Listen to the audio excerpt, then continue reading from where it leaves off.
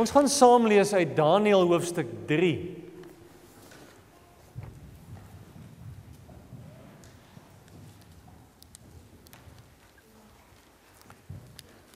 Is beskikbaar op julle smartphones. As julle daarna wil kyk, jy gaan net na YouVersion toe, kyk na live events, kies SA gemeente. Daniël, hoofstuk 3. Koning Nebukadnesar het 'n goue beeld laat maak, 30 meter hoog en 3 meter breed, en dit laat oprig in die Duradal, in die provinsie Babel. Toe het hy opdrag gegee dat al sy amptenare, die gouverneurs-generaal, die gouverneurs, die administrateurs, die raadgewers, die tesouriebeamptenare, die regters, die landdroste, al die hoofamptenare van die provinsie bymekaar moes kom vir die wyding van die beeld wat die koning laat oprig het. So het al die hoë amptenare bymekaar gekom vir die wyding van die beeld wat koning Nebukadnesar laat oprig het, en hulle het voor die beeld gaan staan. 'n aankondiger het hard geroep: alle volke, nasies, taalgroepe, julle word beveel, wanneer julle die geluid hoor van die trompet, fluit, siter, lier, harp en ander blaas of musiekinstrumente, moet julle buig voor die goue beeld wat koning Nebukadnesar laat oprig het. Wie nie buig en die beeld aanbid nie, sal onmiddellik in 'n brandende oond gegooi word.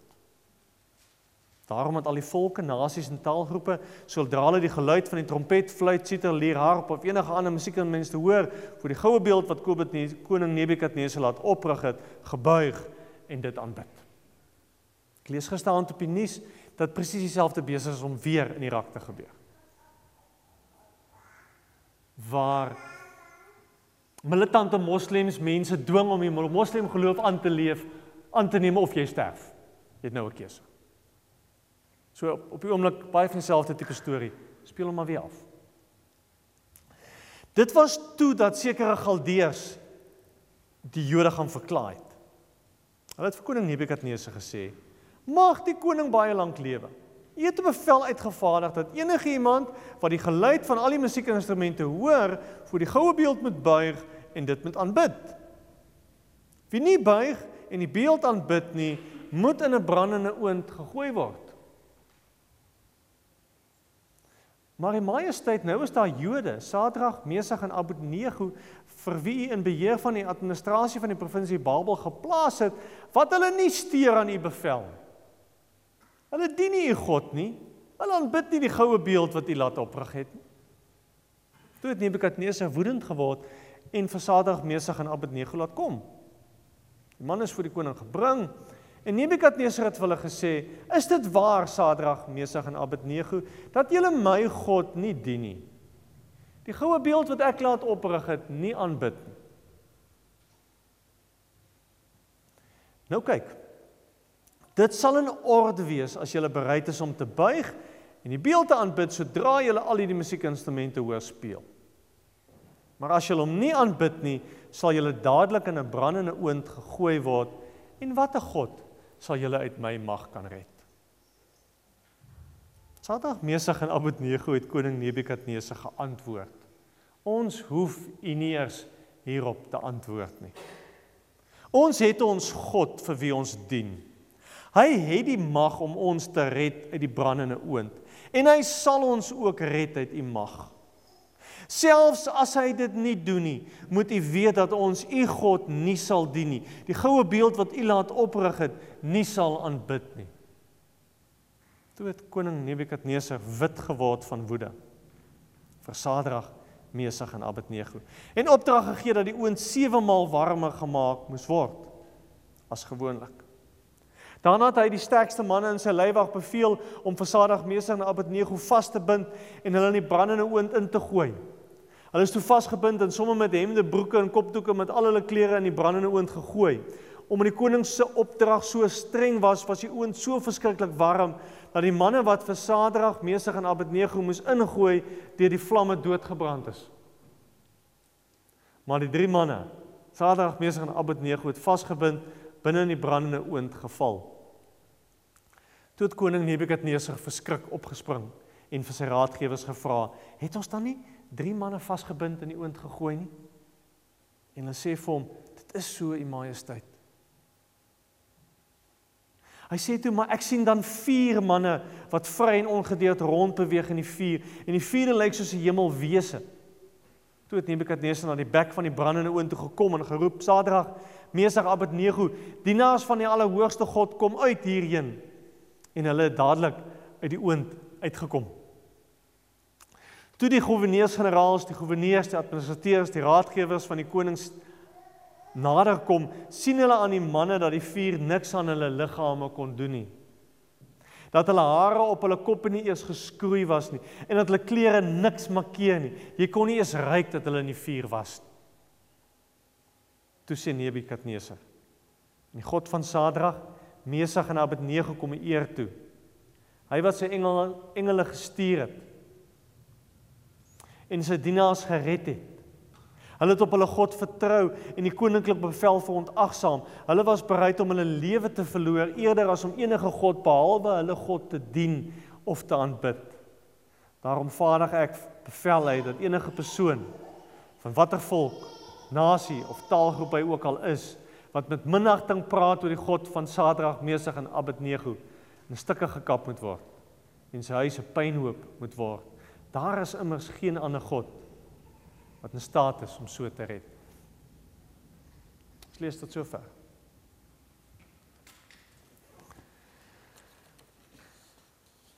Ek het sommer gewonder, wat gaan maak dat jy jou geloof in God gaan prysgee? Wat is daar wat gaan maak dat jy op 'n punt in jou lewe gaan kom en sê, ek kan nie meer glo nie. Ek wil nie meer glo nie. Ek sien nie meer kans om te glo nie. Wat is daar in jou lewe wat gaan maak dat jy gaan besluit om op te hou om te bid, op te hou om Bybel te lees, ophou kom op Sondag? Wat is dit?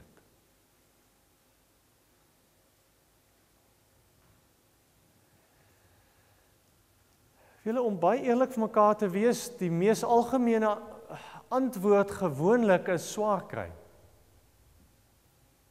Lyding. Want hoe kan 'n God van liefde sulke moeilike goed op my pad bring? Hoe kan God dit toelaat? Want dit is presies wat in Engeland gebeur het. Met al die swaar kry, met al die lyding van die Eerste Wêreldoorlog, van die Tweede Wêreldoorlog, het mense gekom en gesê, maar ons kan nie in so God glo nie. Hoe kan so God hierdie goed toelaat?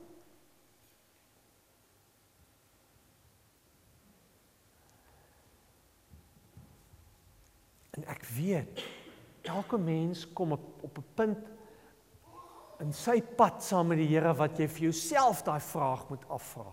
Op watter punt gaan ek dit los? Op watter punt gaan ek sê, ek wil nie meer glo nie. Kan nie meer glo nie.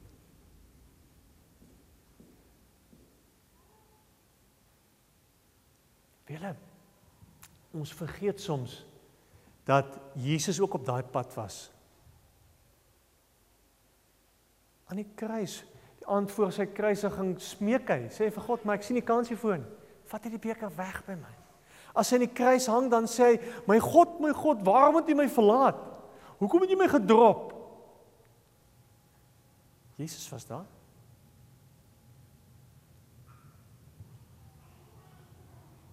Was 'n punt vir Jesus wat God ver was.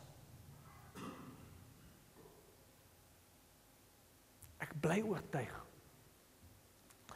dat die diepste verklaring van geloof is die verklaring dat ek nie alleen is nie.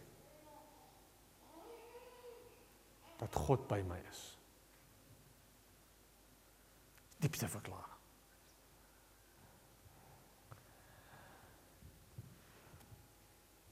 Diepste diepste verklaring is daai keuse om te bly glo, hier in my vuur is die Here. Nebukadneser sê dit. Hy sê vers 25, maar ek sien dan 4 manne wat vry en ongedeerd rondbeweeg in die vuur, en die 4de lyk soos 'n hemelwese. Daar's 3 ouens in die vuur, en iemand is by hulle.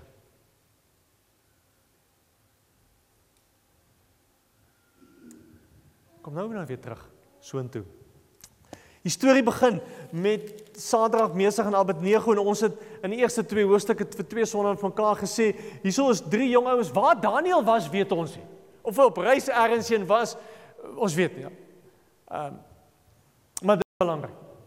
Hier's 3 ouens wat deel was van 'n klomp mense wat weggevoer is in ballingskap, wat in 'n vreemde land moes gaan lewe, wat vreemde kos moes gaan eet, wat gewoond moes word aan vreemde gebruike, wie se name verander is.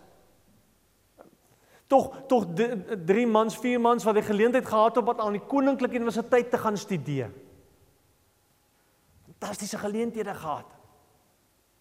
En dwars deur die hele boek Daniël lees ons, ontdek ons, dat niks het hierdie ouetjies beroof van hulle toewyding aan die Here nie.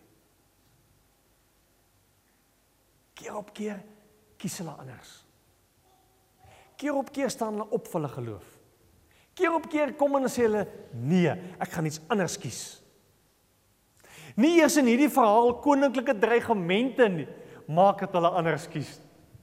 Nie eers in hierdie verhaal duisende ander mense wat kies om te buig, maak het hulle buig.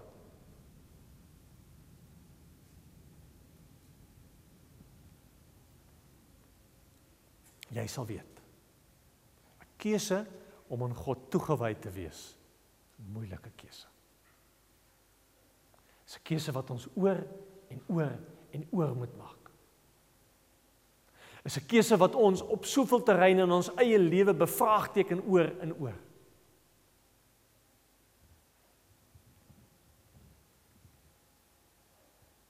Maar ons leer by hierdie ouetjies dat ons moenie vir God uitskuif uit ons lewens uit nie. Veral nie waar ons in die vreemde is. En dan lees ons van die koninklike bevel wat kom en sê, maar julle moet buig. Buig voor hierdie beeld wat ek gemaak het. Aanbid hierdie mensgemaakte beeld. Nou om te buig en te aanbid is altyd 'n teken van respek. Is altyd 'n teken van ek stel myself voor iemand neer. Ek erken my eie magteloosheid. Om te buig beteken altyd is 'n teken van toewyding. Right? Dis 'n teken daarvan dat jy respek het vir iemand. En die keuse is duidelik. Of jy buig, of jy brand. Okay. So, dit is 'n moeilike keuse om te maak.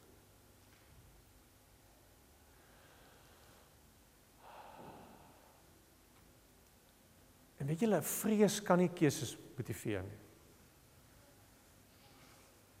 Ons mag nooit vir die Here kies, ons bang is om hel toe te gaan nie. Nooit.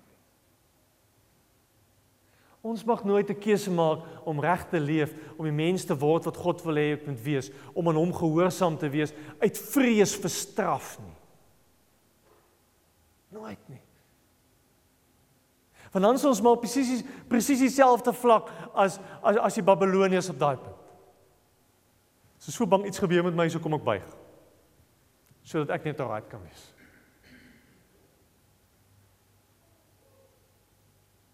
Moenie God uit vrees dien nie. Moenie reg kies omdat jy bang is vir straf nie. Moenie.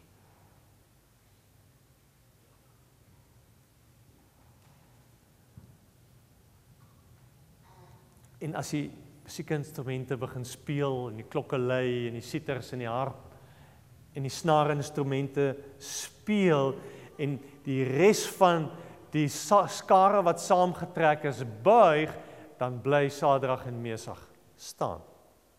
Dit is jammer. Ons gaan nie buig.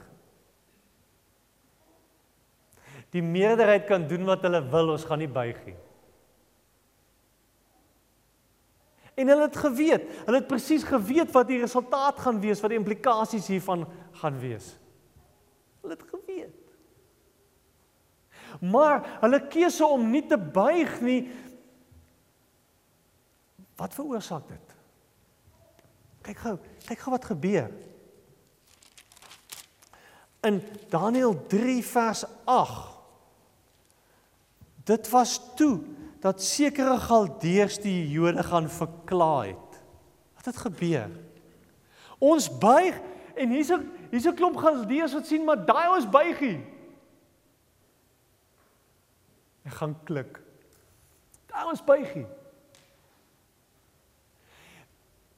Sadrag, Mesach en Abednego het geweet hulle verteenwoordig God. Hulle het geweet die mense gaan sien hulle buig nie. Mense sien jy buig nie. Mense sien jy maak 'n ander keuse. Mense sien jy bly staan. Mense sien dit. Mense weet dit.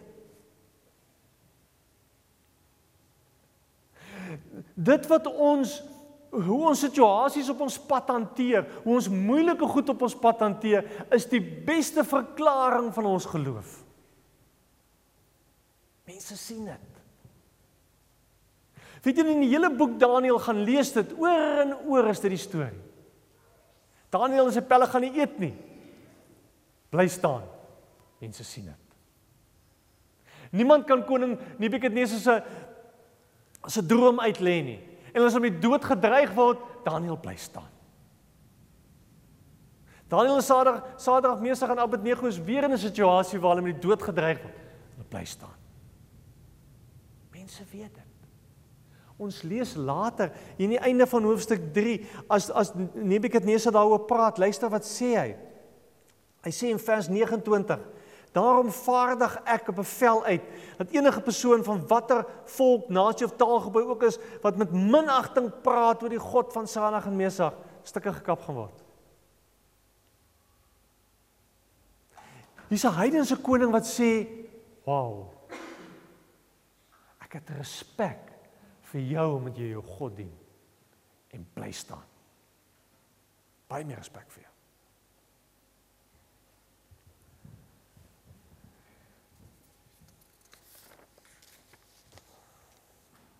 Dan lees ons dat die koning hulle roep. Dit is een van die interessantste stukkies in die Bybel. Kyk saam met vers 14. Koning raak eers kwaad, en dan roep hy hulle, en dan sê hy vir hulle, nou kyk, dit sal in orde wees as julle bereid is om te buig. Ek gaan vir julle weer kans gee. Kom ons, dalk het julle dit nie reg verstaan nie, dalk is die musiek vir julle vreemd. Ek gaan vir julle weer 'n kans gee om te kies. Ek gaan nog 'n kans gee. Hoeveel kansse soek jy nog voor jy gaan reg kies?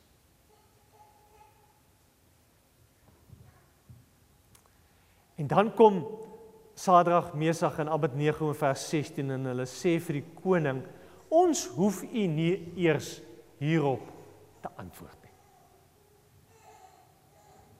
Hoekom nie? Sadrag, Mesach en Abednego kom en sê, ons soek nie nog 'n kansie. Ons het klaar besluit. Ons sal nooit buig nie. Maak nie saak wat jy doen en wat jy sê en waarmee jy my dreig nie. Ons gaan nie buig nie. Ek gaan bly kies. Ek gaan bly reg kies. En dan sê hy 3 goed. Luister wat sê hulle. Vers 17. Ons het ons God vir wie ons dien. En hierdie God staan in die kern van ons lewens. En hierdie God is vir ons die heel belangrikste. Onthou, 'n Ou Testamentiese verklaring van ek dien die Here is baie swaarder as ons verklaring vandag. Vir 'n Christen familie om in Irak daai verklaring te maak vandag, dra baie meer gewig as vir ons om vandag hy verklaring te maak hier. So ons maklik om Here te dien. Dit kos ons baie min.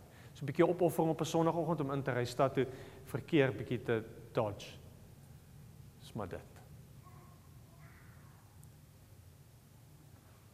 Hierdie ouens kom en sê, ons dien die Here. Klaar. Niks kan hierdie God se plek in ons lewens inneem nie. Niks nie.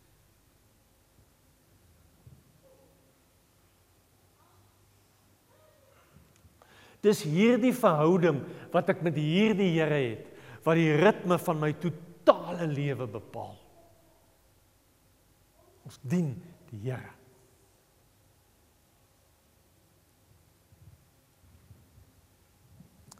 Ek is oortuig daarvan, Cornel, dis ook wat julle vanoggend hier gesê het.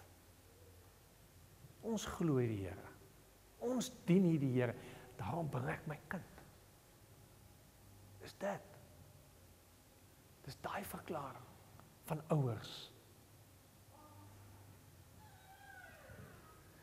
Tweede ding wat hulle vir hulle sê, vers 17. Hy het die mag om ons te red uit die oond. En hy sal ons red uit die mag. Hoe sterk is jou God? Hoe groot is jou God? Hoe magtig is jou God? Hierdie drie ouens sê, weet julle wat? Ons God kan red. Ons God kan enigiets red. Dink julle werklik waar dat 'n vuur ons God afskrik? Dink julle werklik waar dreigemente van konings ons God afskrik? Saterdag meester in Abednego gekom en sê, ons plaas ons vertroue in hierdie God. Ons ken sy mag. Ons weet wat hy kan doen.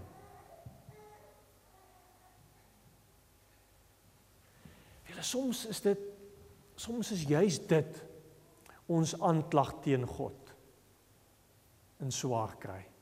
Want dit voel vir ons, God staan soms met sy hande agter sy rug. Hy doen niks. Ons worstel soms met die ding, maar hoekom gryp hy nie in nie? Hoekom sort hy nie goed uit? En hy sê, ons God het mag. En dan sê hy, kyk weer mooi, vers 18. Selfs as hy dit nie doen nie, moet jy weet, dat ons u God nie sal dien nie. Wat sê die ouens? Hulle sê, weet julle wat? Ons dien hierdie God. Ons vertrou hierdie God. En selfs al gee hy nie vir ons wat ons vra nie, hou ek nog steeds aan om hierdie God te dien. Selfs al werk goed nie vir my uit nie, gaan ek nog steeds hierdie God dien. Selfs al word ek nie gesond, want ek dien nie hierdie God omdat hy 'n wonderwerk gaan doen nie. Ek dien hom want hy's magtig. Ek dien nie hierdie God omdat hy vir my gaan gee wat ek vra nie. Ek dien hom vir wie hy is.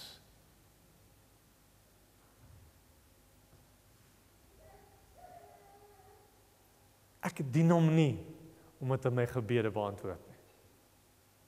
Ek dien hom want hy's God.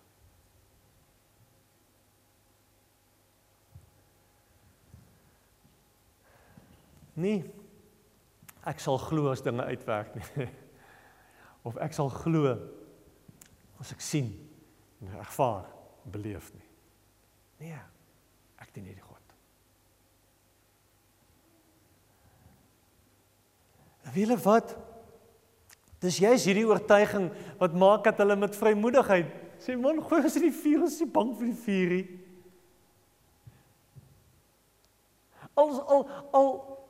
Al sê die omstandighede wat? Al lyk die omstandighede hoe? Al gebeur wat in jou lewe? Dien die Here.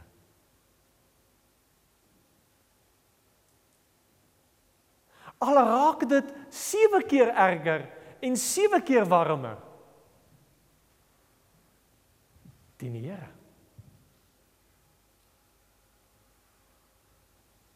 Want wat ons in moeilike situasies doen, wys vir mense of Jesus by ons is of nie. Wat ons in die vuur doen, wys vir ons of ons alleen is of nie. Dis wat hier gebeur. Oukies word in die vuur gegooi. Die ouens wat hulle in die vuur gooi brand dood. Hierdie vuur word 7 keer warmer gemaak. En nog steeds kom hulle niks oor nie, omdat hulle God vertrou. Het hulle geweet dit gaan voor die tyd gebeur? Nee, verseker nie. Ek weet nie hoe lyk jou vuur nie. Ek weet nie hoe lyk die moeilikheid op jou pad nie. Ek weet nie wat so goed wat jy met God mee worstel nie. Hoe lank jy al met God worstel.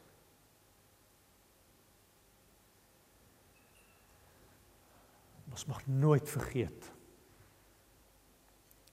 dat ons Godsin is nie. Dis wat die doop kom sê. Dat God vir ons lief is, lank voor ons vir hom kies, lank voor ons reg lewe, lank voor ons wonderlik word. Ons mag nooit vergeet dat God het daai verbintenis aan ons gemaak. Ons mag nooit vergeet dat hierdie groot God by ons in ons moeilikheid kom staan nie. Hy's daar.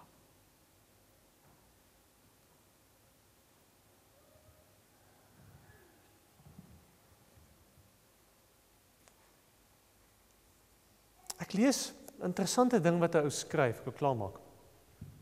Hy sê dat die Bybelse antwoord op swaar kry, op lyding, op dood is nie herstel nie. Die antwoord is nie restoration nie. Die antwoord is resurrection. Okay. Enige dood, enige swaarkry, enige lyding is nooit die einde nie. Hoekom? Want ons is nie alleen nie. Jesus staan op. Jesus leef. Jesus kom aarde toe om by ons te wees. Dis God by ons wat ons lewens anders maak.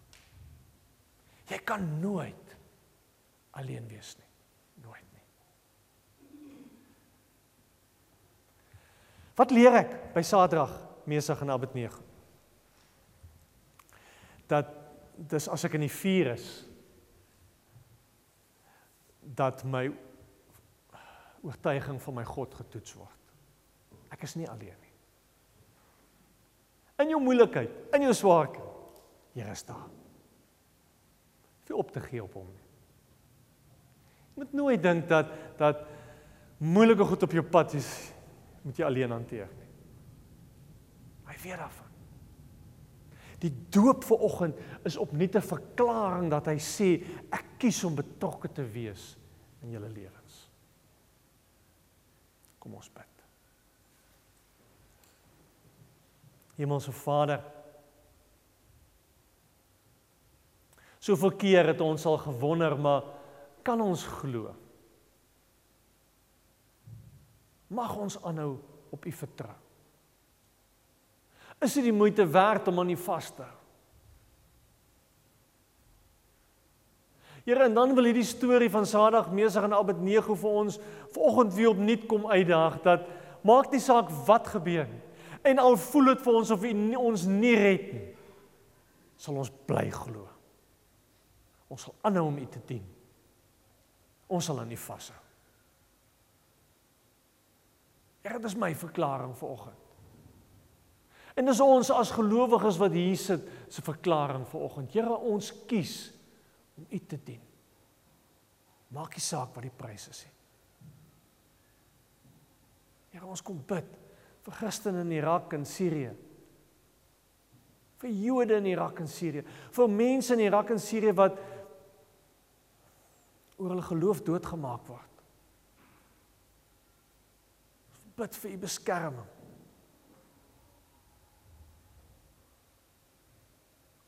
So bid Here dat U die hand van bewaring oor hulle sal hou, dat U saam met hulle in die vuur sal inklim. Daar sal wees.